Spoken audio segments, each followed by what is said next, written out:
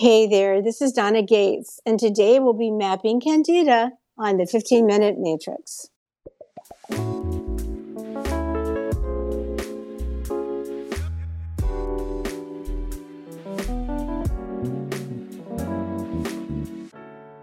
Welcome to the 15-Minute Matrix. I'm Andrea Nakayama, functional medicine nutritionist and your host. This is the podcast that brings you bite-sized insights and lessons on the clinical relevance of the functional nutrition matrix, the most important tool in functional medicine and functional nutrition. The matrix is so important not only because it invites us to stop and assess, but also because it reminds us of three very important factors in our care, our recommendations, and our outcomes. Everything is connected, we are all unique, and all things matter. Be sure to head over to this episode's show notes at 15minutematrix.com if you'd like to see today's topic mapped on a downloadable matrix to remind you of these critical aspects of care. Today on the 15-Minute Matrix, I'll be speaking with Donna Gates. Donna Gates is the international best-selling author of The Body Ecology Diet, Recovering Your Health and Rebuilding Your Immunity, and The Body Ecology Guide to Growing Younger, Anti-Aging Wisdom for Every Generation. For the last 25 years, she's been on a mission to change the way the world eats.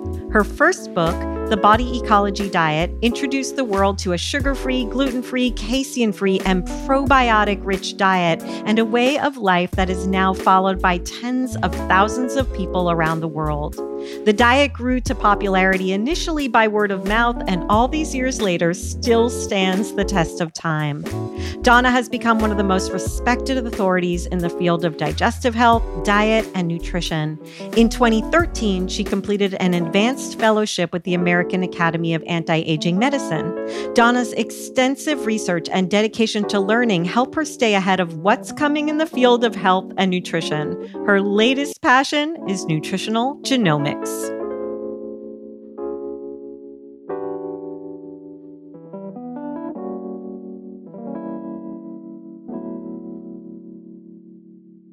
Donna, what an absolute pleasure it is to have you here with us on the 15-Minute Matrix. Welcome. Oh, thank you, Andrea. This is something we've talked about doing for years, and I'm so excited. Yes. I'm so happy you asked me because I think this is an important topic that a lot of practitioners know something about, but they don't know enough about it. And I don't think they realize how important it is to conquer yeast.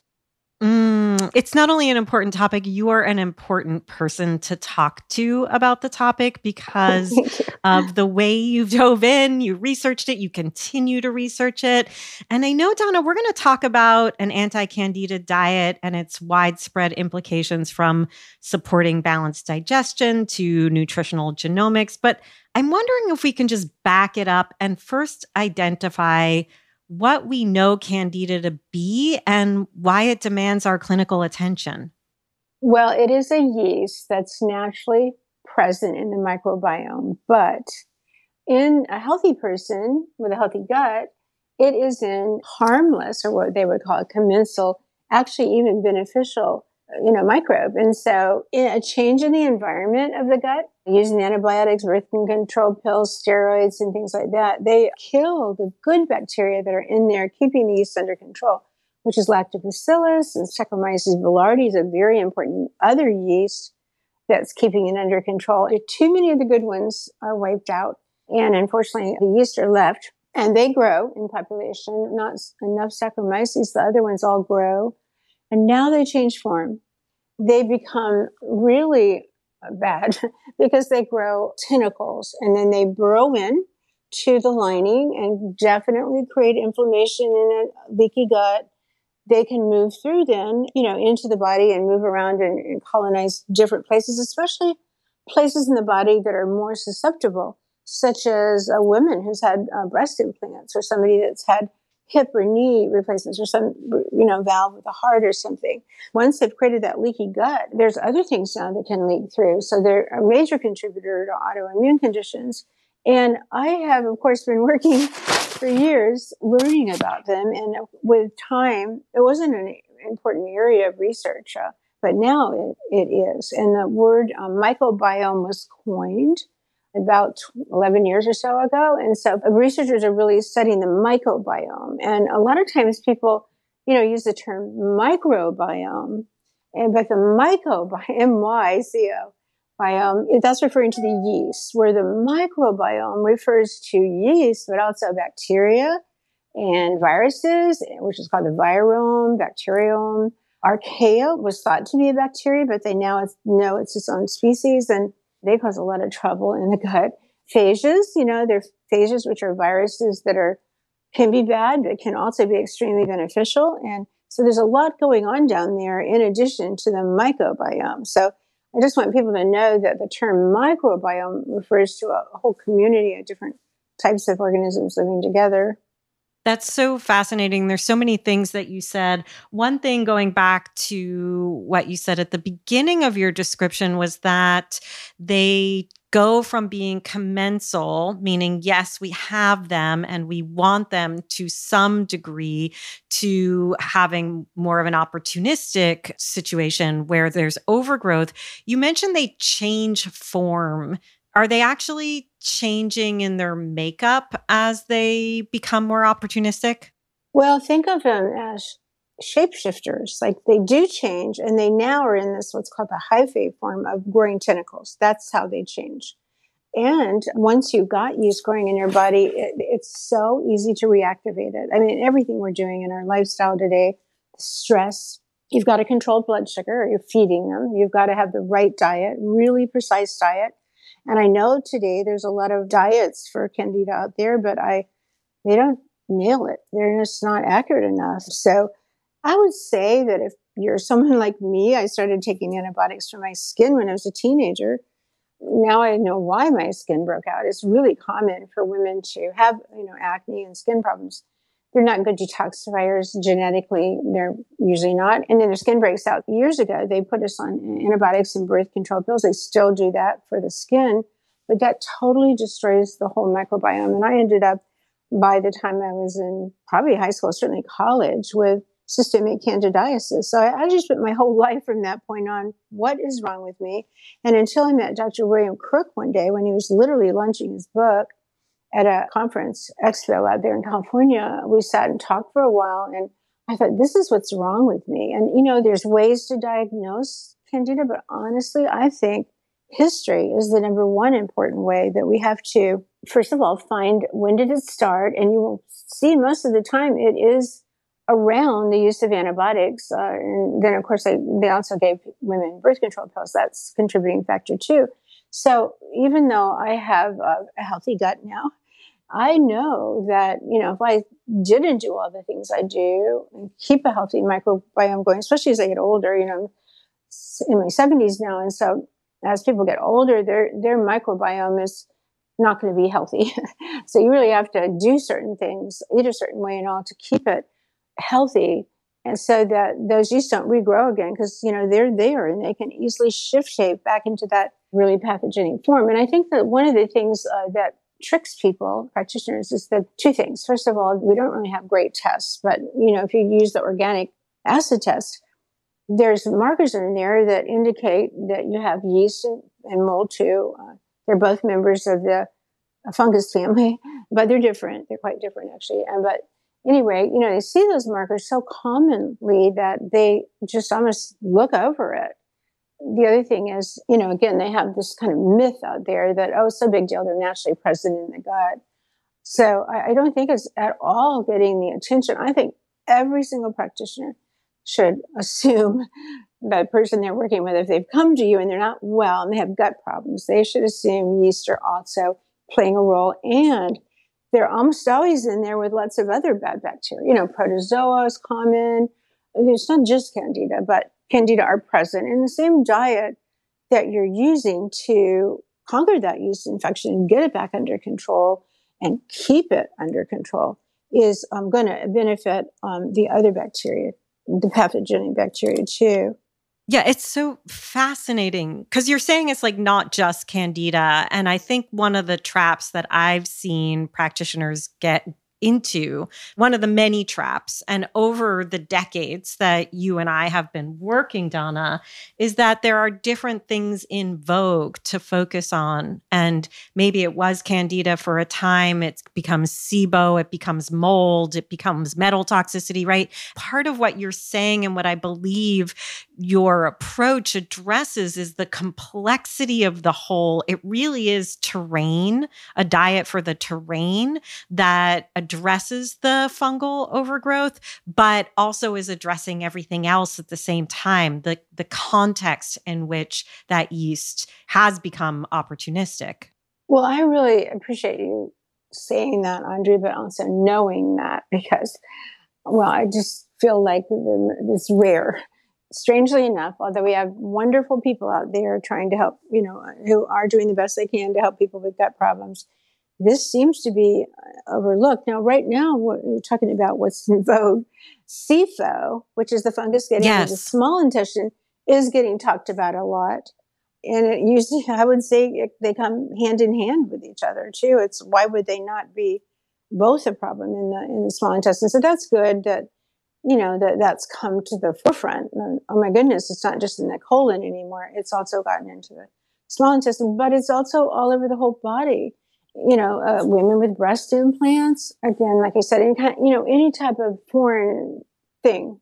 Is it mucosal? Is it getting into the mucosal tissue? Like, does it get into the lungs, the respiratory tract? Absolutely. Okay, so it's getting through mucosal.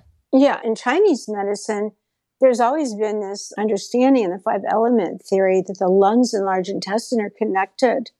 With COVID, for example, the virus enters the gut. And of course, the lungs too. And so you've got both going on. The gut and the lungs both have their own microbiome. And of course, yeast, again, with those wonderful, very efficient tentacles that they can form, they attach to those mucosal surfaces. That's their playing ground. Right. So I want to talk about the diet more and your approach.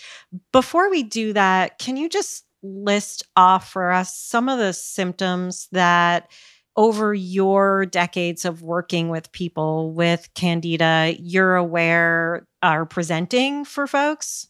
Well, that is really it's kind of everything. Yeah, that is a tricky question to answer because the same symptoms, you'll find them in people with chronic fatigue, SIRS, fibromyalgia.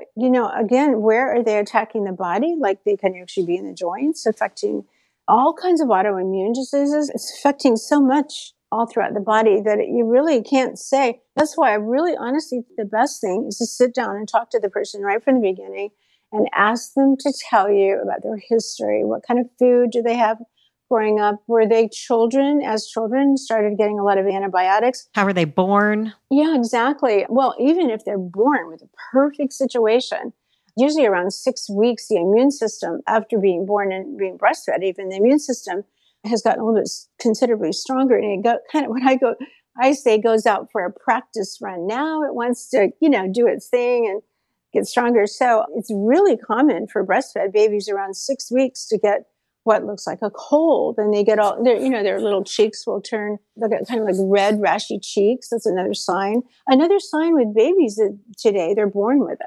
And you can tell because they have cradle cap right away. They get diaper rash early on, and even little girls will get vaginal yeast infections, and boys will get yeast around their penises. And then later on, within the first 2 years, they end up with eczema, another sign. So when I started working with children with autism years ago, I had my antennas up, and every single child I work with has yeast. Their mothers are very aware of it by this stage, and they have yeast themselves. If you sit down and, talk to them about their history, that is because, this generation of young women of childbearing age, like I have a daughter who's 50. When she was born, there was a serious misuse of antibiotics. Anytime your child got an ear infection or a cold or something, your pediatrician gave your daughter an antibiotic. Now she grows up and she has her baby and she has a yeast infection, and it even may be subtle. It's kind of kept under control by her immune system. But when she's pregnant, it will become more of a problem because the hormones, estrogen and progesterone, go up, of course. They need to. Glucose goes up, which needs to go up. all those things feed the yeast infection. And now what was a minor infection become a much more acute one. And she can give that to the baby, either passing through the birth control now or even systemically to the baby. So at the time, I started working with the first kids. I really didn't know anything about autism yet. I just thought certain things would help. Sure enough, it did. And these kids, many of the children started recovering. We have a bunch of them that recovered. And the rest of them were all improving. So I do think it's critical if you have an autistic child to get, or you're a practitioner working with parents, you must just start off with the fact that they have a yeast infection. Yeah. So how do we go about the implementation, and what have you learned along the way are even more important points for us to implement with the diet? So just shifting the diet and eliminating the things that are really bad for you, that are feeding the yeast, that will cause so much die-off that the person becomes really uncomfortable. I happen to be a very big believer in enemas in the beginning, especially when you wake up feeling horrible, fatigued. That's a major symptom is fatigue, but also brain fog, because the yeast are producing chemicals like acetaldehyde, which is, if you've ever been drunk, you have all this acetaldehyde in your body. And look at what your brain is doing. So, the diet is key. And so now there's a lot of microbiome diets out there for the fungus, but they aren't accurate enough. Like the paleo diet is a real good start for people because they're low carb. You're not having any sugar. That's good. But if you want to grow a healthy microbiome, you want to add certain foods back in, and they don't do that. So you're not feeding the good bacteria if you stop there. So with body ecology, I have 2 stages. The first stage really is to bring those yeast under control, but then you want to start thinking, okay, now we also have to grow back the good bacteria, and you do need good fiber, everybody knows, for, the good guys. And so in stage 2, you want to add, say, legumes and certain grains, but you got to prepare them properly. Now, it's really important to understand oxalates, because this is a big issue that nobody's linking to. But the oxalate yeast connection is the yeast actually are making oxalates in our body. So now we're even more sensitive to oxalates. So the diet really has to be low in those high oxalate foods.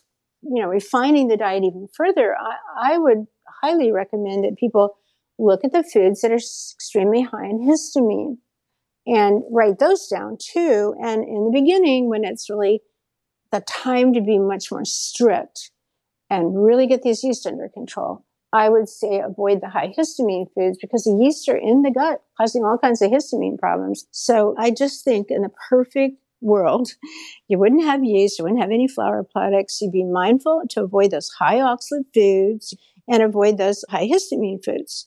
No alcohol, of course. Right, because that would feed the yeast. And what I love about what you're talking about is that we don't just take things out. There are certain things we have to be sure to bring in. And you're talking about some things I think we all know at this point to bring in the good probiotic-rich foods. But I think that people get confused about the fibers. I think the fibers can come out too quickly and too often. And then we're not getting those short-chain fatty acids. We're not feeding the microbiome. So how do you recommend that we onboard people? Because I find that oftentimes practitioners are either afraid to do anything because they don't understand all the complexities, or B, they go too fast for the individual to make sustainable change. And I think by the time people come to you and your work, they're already 70% of the way to the understanding, but we're working with people who may need to make some incremental changes in order to eat and not become fearful of food. So do you have any recommendations for practitioners in the onboarding of such a targeted and accurate diet? Well, first of all, I think that you can't do everything at once. There's a whole learning curve involved. And so I think sitting down with a person and saying, here's what's going on. And this is the ideal thing. If you really want to get this under control, this is the ideal thing to do. These are the foods that are safe. These are the ones you want to avoid. Start off by cutting out the flour in the certain foods, like the ones to cut out from the very beginning are obviously are gluten, but I go a step further and say flour products. So ask the person to do that. And then, the sugars, and just be mindful, give them a chance to do that. That is a big deal. Dairy too. I know with working with parents years ago, they were just stunned when you say, don't do gluten and don't do dairy. They thought, well, that's all my child eats. I don't even know where to begin. It's a funny thing, but another first step is to start them on fermented vegetables. I had also invented a drink years ago by fermenting coconut water, and that is especially effective at helping reduce cravings for sugar. I mean, it's one thing people would say, I don't crave any sugar anymore. And of course, with yeast in your body, you're going to crave sugar because they're trying to keep their environment acidic. So they want you to eat sugar. So I think another absolutely critical first step is to eat certain fermented foods. So for me, the ones I recommend are fermented vegetables, ideally made with starter, but go buy them in the store if you have to. Add them at every major meal. They're doing so many important things, including adding good bacteria back in, which is going to even change the way you think. Like the kids would start, talking and being much more calm and everything because the gut-brain connection, which we didn't really understand about that so much 18 years ago. And we can get results there too. I think that's what I want coaches and clinicians to know, that sometimes we can get to a certain point and still be seeing results. It's when we're not seeing results that we have to keep going further and further and further. And sometimes we have to start very strict and then add more in. So it really is, as you said, a case-by-case basis. But, as you said, a lot of people, they've been educating themselves for a really long time. And a major job of the practitioner is education. If you explain to people, here's what's going on, here's ideally what you need to do, where can you start? Like, what are you willing to do? Some people are already on a paleo, sugar-free diet, but they're not doing the fermented foods, but at least they're low carb. You'll say, well, we don't want to stay forever low carb, but it's a really good place to start. But we do want to get your good bacteria in. The easiest way to do that is eat the fermented vegetables, and or probiotic liquids are great. And then I don't find the probiotic supplements, which we have some great ones. We have one called histamine reducing bacteria, that probiotic that is really good for histamine reactions. But I don't think we need to start there because you've got to do some major renovation of the gut and the environment of the gut. So those bacteria, because they're more fragile than the bacteria in fermented foods. And remember, good yeast are in the fermented foods. So that really, they're so important to start with. I absolutely don't think people understand the power of fermented vegetables, sauerkraut, kimchi, fermented vegetables, all of those. I say fermented vegetables because you can make them out of a variety of vegetables, not just cabbage or the kimchi recipe, but they're a great place to start. And I would say, tell them, see if you can try to most of the time do paleo, and then add the fermented vegetables in, and that could be a real simple start. The thing is, though, it's really important to understand that that doesn't mean kombucha or a lot of these other drinks on the market, because that's wild yeast. And I'm not talking about that. I'm talking about actual known and well-researched bacteria. You don't want something with wild yeast in it because, again, it's just like the gluten issue. The immune system is highly tuned, trying its best to bring the yeast under control. So you don't want alcohol, beer, wine, kombucha. You don't want that. Right. Yeah, such a good point. Donna, I could talk to you forever, and this is a big question to end on, but I know you shared a lot of things with us today that practitioners not only want to know, but that we might be thinking of incorrectly in relation to yeast, candida, the microbiome. Is there anything else that you just wish you could shout from the rooftops about this topic that we're all doing wrong? I think it's the wholeness of it. Like, just to treat the yeast isn't enough. You want to realize there's a histamine issue going on. There's other microbes in the gut too. You, the practitioner, needs to learn about fermented foods. You need to learn about the high histamine foods, and absolutely the oxalates. They are causing so many problems for people today, huge problems. It's not even on most practitioners' radar. So I think that's very essential to do. So brilliant, Donna. Thank you for your time again, for all your hard work, and for joining us on the 15-Minute Matrix. What a pure delight to speak with you. Oh, Andrea, thank you for giving me this chance to get this information out. It's awful to sit with it and not be able to help people. So thank you very, very much.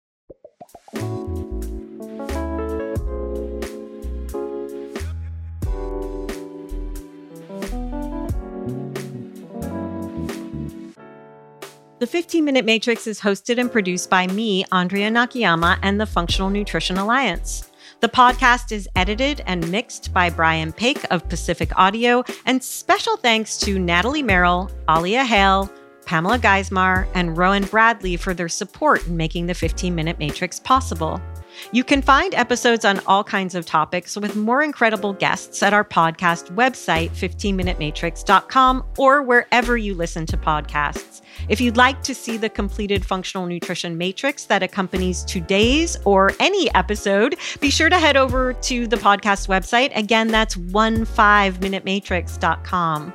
We love when you share our episodes with your friends and colleagues, leave a review, and rate the show. That helps us to grow our collective message that functional nutrition is the future of healthcare.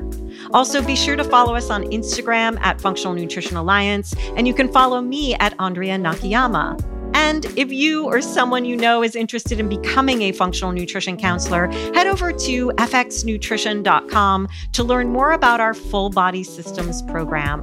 Full Body Systems is our 10-month immersion course where you'll learn the systems-based approach to addressing the root causes of your clients' issues through client education, diet, and lifestyle modification.